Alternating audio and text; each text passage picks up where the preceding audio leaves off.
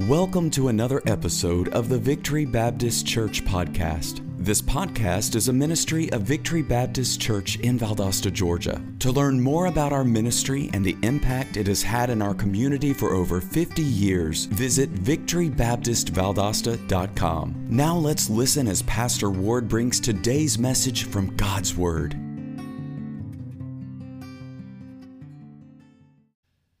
This is kind of the end of the real gory and some, of course, the Battle of Armageddon is yet to come, Battle of Gog and Magog, but there's some good things that are happening in between all that. It seems like for the last several weeks, ever since we got into Revelation chapter number 6 and now to chapter number 18, it seems like it has just been a fury of God's wrath being unloaded on this ungodly world. One of the cries from days of old is very simply this: how long? How long? People ask from time to time, they say, well, Brother Ward, how long do you think it is before the Lord will come? I don't know. I know the prophets were saying this, that Jesus is coming. One day John the Baptist, baptized into the River Jordan, looked up on the sandy bank and said, there he is, and he appeared. Some 33 years later, those that went by his tomb watched him from the cross, those that watched him upon the cross of Calvary when he lowered his head and said, it is finished. They said, he's gone. The prophet said he's coming. John said he's here. And now the cry is, he's gone. He's gone. But in a few days, there was a new report. 3 days later, when he got up out of the grave, they said, he's back again. He's back again. Can't keep a good man down, and he's back again. Well, shortly thereafter, some 40 days or so, I guess the angel stood there in Acts chapter number 1 as he ascended up into heaven and watched him go away. And their words were these words: he'll come again in like manner. Well, you see that in the following chapter. You see that in the following chapter. Chapter number 19, we'll see him come for the second time in the revelation of Jesus Christ. Now, the rapture has already taken place. We saw that back in chapter number 4 when John was called up into the heavens. The rapture of the church has already taken place. Tribulation period is winding down. And so the answer to that age-old question of how long is very simply this: not long. Not long. I want to tell you, friend, if you have any business you need to get done, you need to get it done because Jesus is coming soon. There's no doubt about it. After studying for the last 6 months, I guess, or maybe closer to 4 months, that we've been kind of making our way through on Sunday nights the book of Revelation, studying and reading behind some of the greatest authors of our day and days gone by, there's no way to cover all the material. There's no way. All we can do is just kind of highlight it, hit it here, hit it there, and touch on this and touch on that, and just give you kind of a feeling and kind of a sense of what's going on. We can't go into all the details. We can't tell you every horror story that's happening behind the scenes because we don't even know. But what we see is not good. It's not good. And so my challenge is very simply this: if you don't know him, I'd learn about him very soon. And if you're not ready to go, I'd start getting ready because Jesus is coming soon. We see the final, and I'm going to go through this very quickly tonight. I'm just going to highlight a few things. It's a long chapter, 24 verses long. And it's the culmination of what happened in chapter 16 and 17. Those things that you see begin to comes to pass in this chapter. The fall of Babylon. They predicted it, they prophesied about it, they described it in great detail.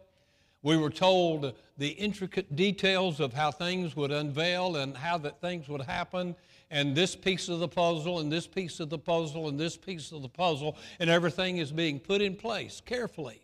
And the last piece of the puzzle is ready to be put in place. We are that close.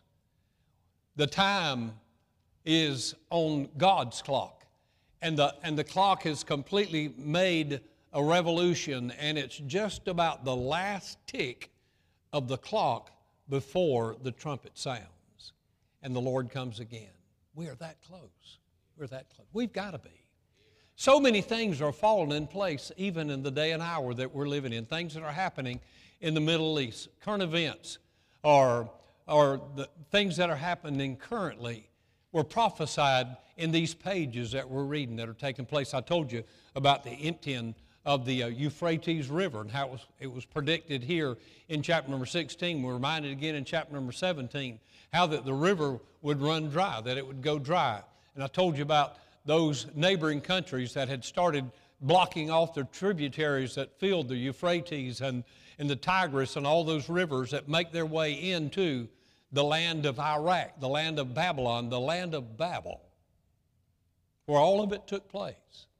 And we went back in the book of Genesis in chapter number 11, and we saw there in Genesis 11 where this first mention of Babel and Babylon, the city and the country, and then how that would be used, how Satan would take over that population, and he would take over, and he would become in charge, and all the things that have happened that are bad in the history of time have pretty well developed from that Genesis chapter number 11. But all that's coming to an end. The devil's had kind of a heyday, hasn't he? I tell you, he's made havoc of this old world. He's treated this world badly. And Josh was telling me, Josh Knutson, we have a bunch of Joshes around here, he was telling me, and he studies some of this stuff. And by the way, he showed me something. This was so interesting. I'm going to take time to throw it out right here. We were at the back of the building. He pulled out a cell phone. He said, "Have you ever seen this?" And he showed me this new computer-generated app that you can go to. And he typed it in, and he said something like this. I forget what it was. But anyway, it had to do with the message last Sunday night. And he said, I want an outline. What was it, Josh, on? Right. Oh, it was on biblical worldview. That's what it was. And in just a few seconds, Brother Dan, you're going to have to get this. And it started printing out an outline. I'm talking, and it is said that if you do it again today, it may give you a different outline.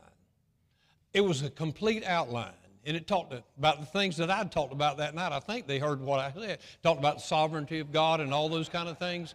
And I'm going to get them for plagiarism. I sure am. And sue them, make us some money around here. But that outline, it started just, and it had an introduction. It talked about the humanistic views and all those kind of things, and then the biblical worldview, and it went down point number 1, point number 2. And faster than I can read it, it's printing this out. It's not copying it. It's printing this out. And it's printing out this outline that he had asked about. Then it gives a summary and a conclusion and all those kind of things. I tell you, where this world is today is almost scary, isn't it? Almost scary. And to know that all of these things are leading to the very end of all of this. And so with that in mind, I want to just kind of highlight the 18th chapter again. We're not going to read all the verses. I'll hit at a few of them tonight. And so our title tonight is found in verse number 1. In verse number 1.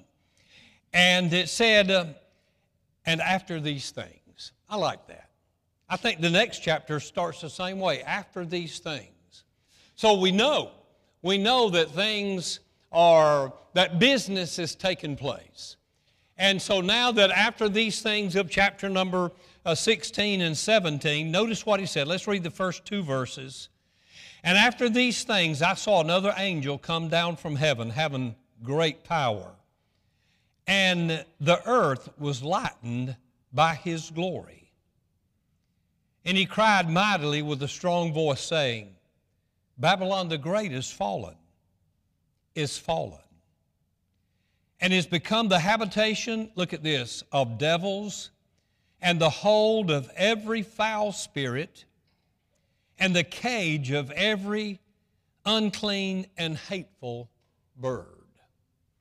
And so now we see that the end is drawing very near. In verses 1 through 3, and I'm going to give you this very quickly tonight, verses 1 through 3, we have this, the destruction of Babylon. I know we've heard about it, we've talked about it. It's been prophesied and predicted, and this one said it, and John said it, and the angels said it, and it's been said again and again and again. And so when's it going to happen? It won't be too long. It won't be too long now. It's fixing to take place. The fall of Babylon. You see that Babylon is not in our previous chapters. We've seen Babylon described in two different ways: as a woman, this great harlot, this great whore, and then also we see it described as a city. It's a woman and it's a city. It's a woman and it's a city. And so it's not just an individual, it's not just a specific place on the map geographically, but it's more than all of that. It's a combined system that goes throughout the world at that time. Oh, it's here even today. It's partly in the underground, it's partly here, it's partly there, and there's systems throughout the world that are taking place. You hear about a one world government, you hear about one world currency, you hear about one world religion, and none of that's completely put together, but a little here and a little there and a little over here and a little there. And then all of a sudden, all of these things come together, and this Old Testament Babylon that has been destroyed and rebuilt becomes the very Mecca, the very center of all the work of the Antichrist. And there, from his seat of authority and his seat of power, and he's controlling, and nations of the world are being drawn into him. And he draws in at least a league of something around 10 nations or so that have become part of this anti-Christian system. The Antichrist, as far as the system is concerned, doesn't start after Jesus comes in the rapture. It has already started. John said that it's here now. If it was here 2,000 years ago, how much more do you think that it's here tonight? And it's working all around us. It's working all around us. And by the way, all these evil spirits and all of these demons and all of these devils and all of these foul and unclean, hateful, and the list goes on and on. There's just a short list here. All of those things are already here. They're already in place. They're already in place. And so we see, first of all, the destruction of Babylon. Number one, in verse number 5, it's inevitable. Notice verse number 5. Why? For her sins have reached unto heaven, and God hath remembered her iniquities. Sin doesn't go unjudged. Can I say it again? Sin does not go without judgment. Yeah, that's just the way it is. Sin's got to be paid for. Your sin has to be paid for, and you can't pay for it yourself. Nobody dies and goes to hell to pay for their sin. You can live in hell 1,000,000 years and never pay one penny on one part of your sin debt. There's only one way to pay your sin debt, and that's through Jesus Christ. You can't pay it. You can't work for it. You can't do good for it. You can't be religious enough. You can't pay your way. There's nothing you can do to reduce your sin debt. Not one thing in this world can be done. It's not of works lest any man should boast. Say amen right there. So sin has to be paid for. And all of this sin that has come through the ages of time, and all the wickedness and the debauchery and everything that's been going on, everything and all that you see, and the crime and the hate, and all of those things are instruments that Satan has put in place. Jesus wanted peace in the world. The devil doesn't want peace in the world. War and crime and murder and incest and rape and drugs and all of these things are part of the system that ain't going to last too much longer. We're right there at the end of it. And so, number one, the destruction of Babylon is inevitable.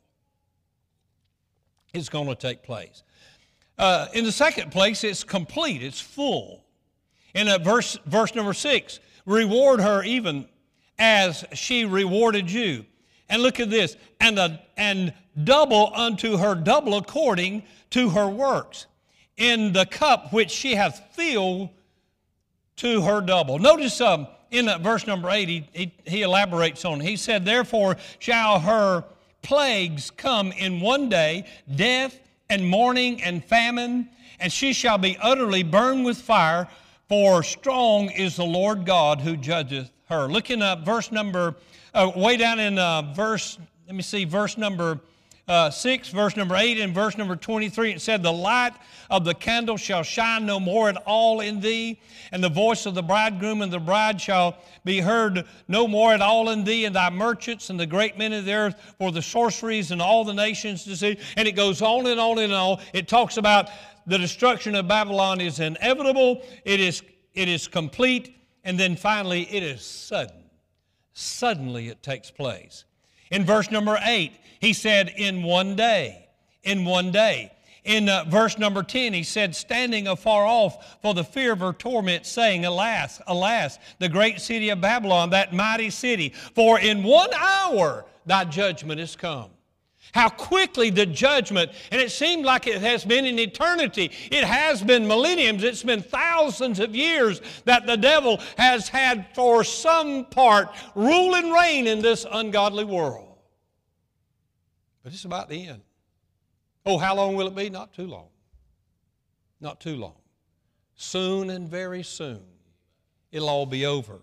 Verse number 10, he talks about it's going to happen in one day. In one day. In 1 hour it's going to happen. It's going to take place so quickly. But then look way down in verse number 19. In verse number 19 he said, they cast dust on their heads and cried, weeping. And I marked through that word and I can't even see what it is. I have to look it up. Weeping and wailing.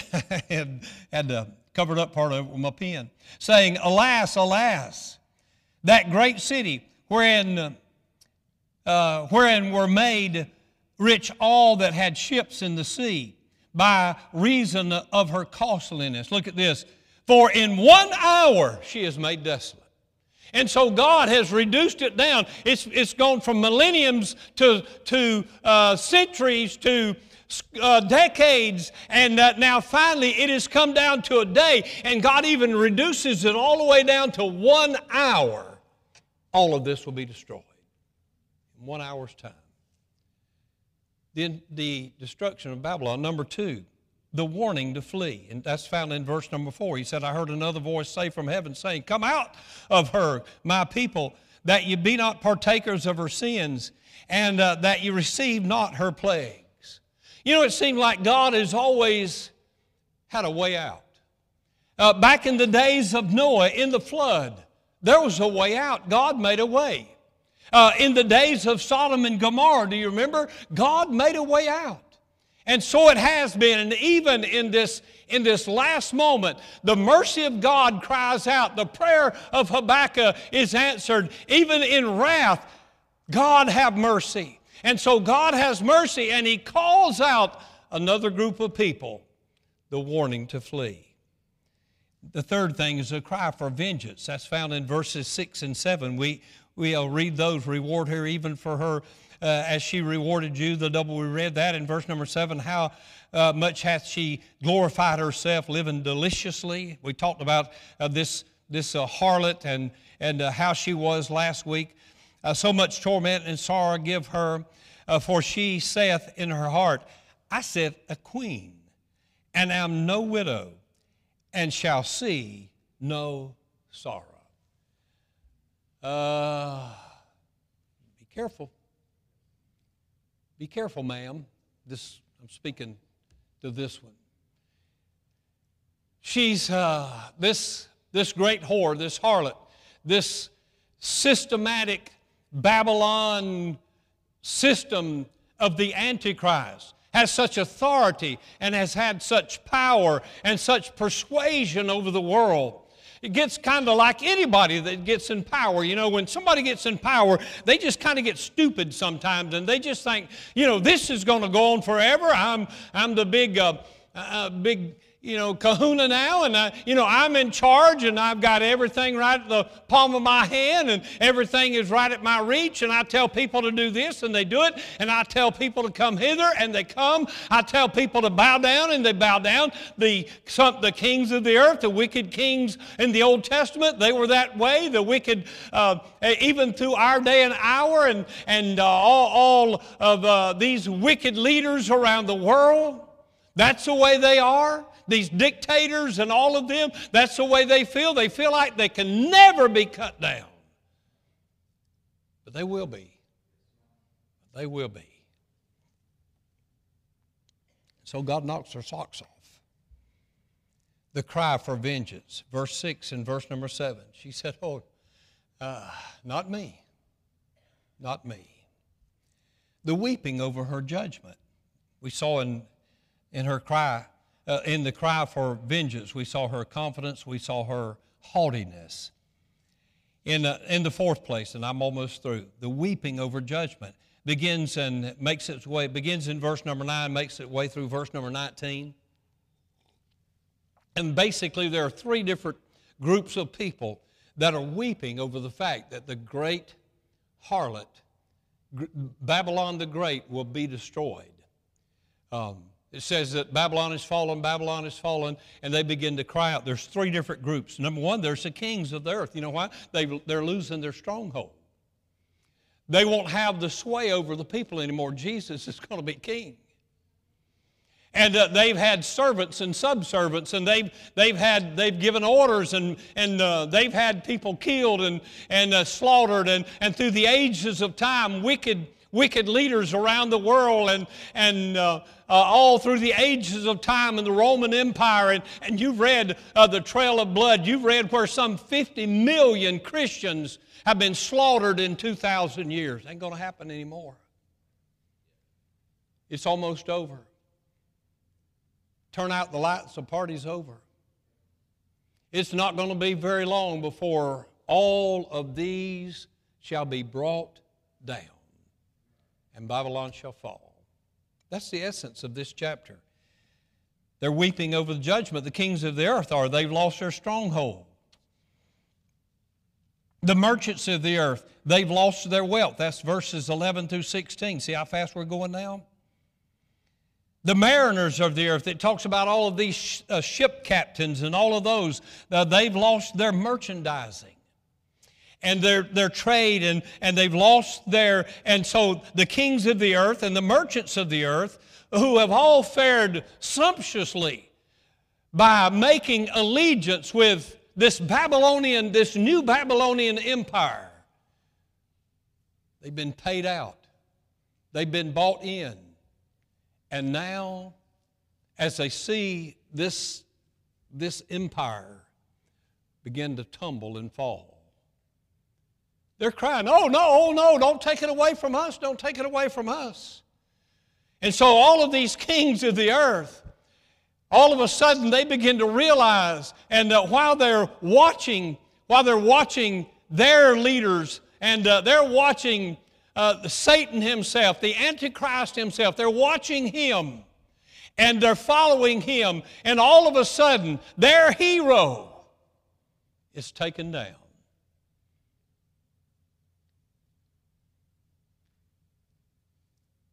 And now we can cry out and say, the King is coming. He's coming in the next chapter.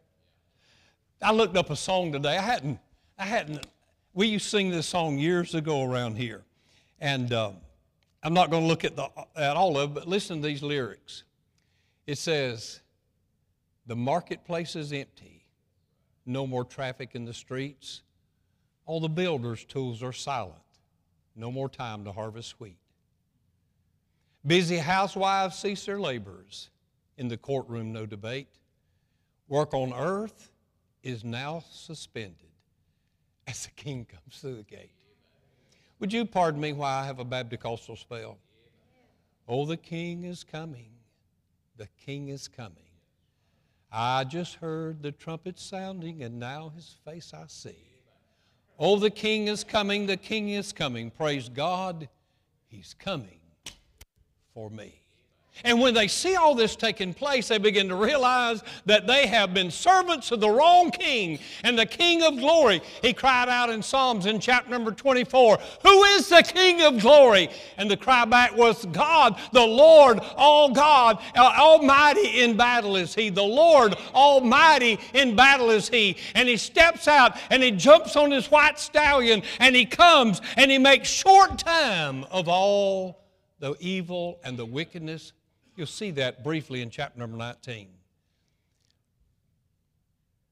Finally, the decimation of Babylon. I couldn't think of another word. Verses 20 through verse 24. You can read them when you get home. This is basically what happens. The angel comes out and gives an example. Another great angel steps forward.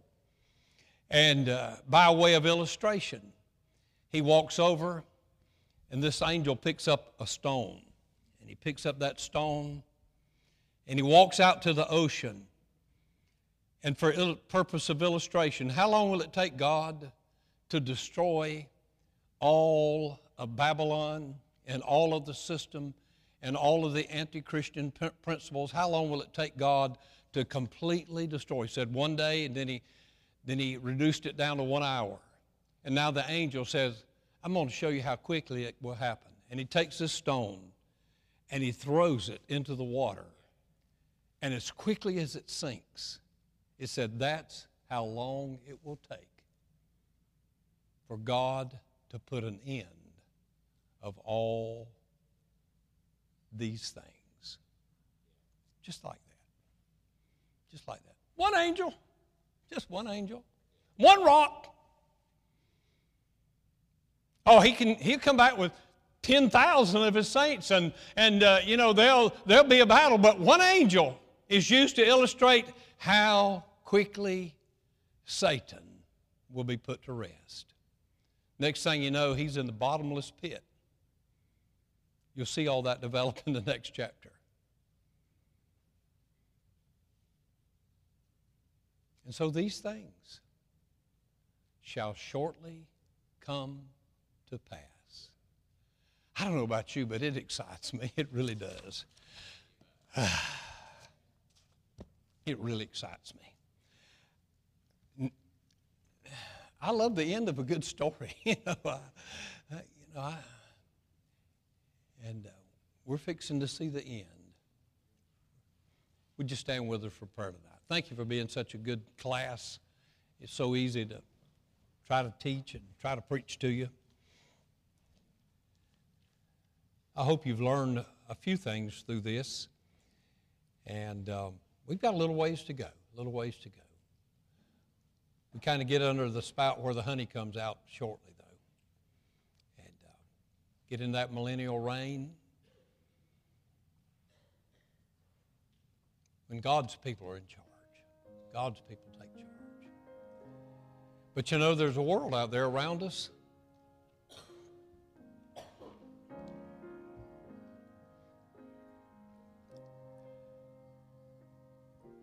If Jesus were to come tonight,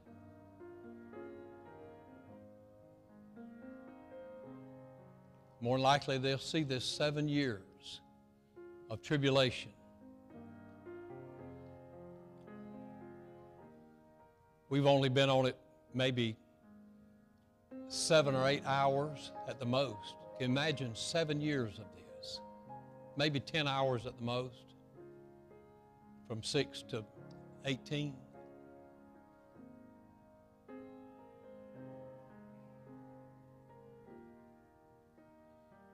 Lord, help us to warn them.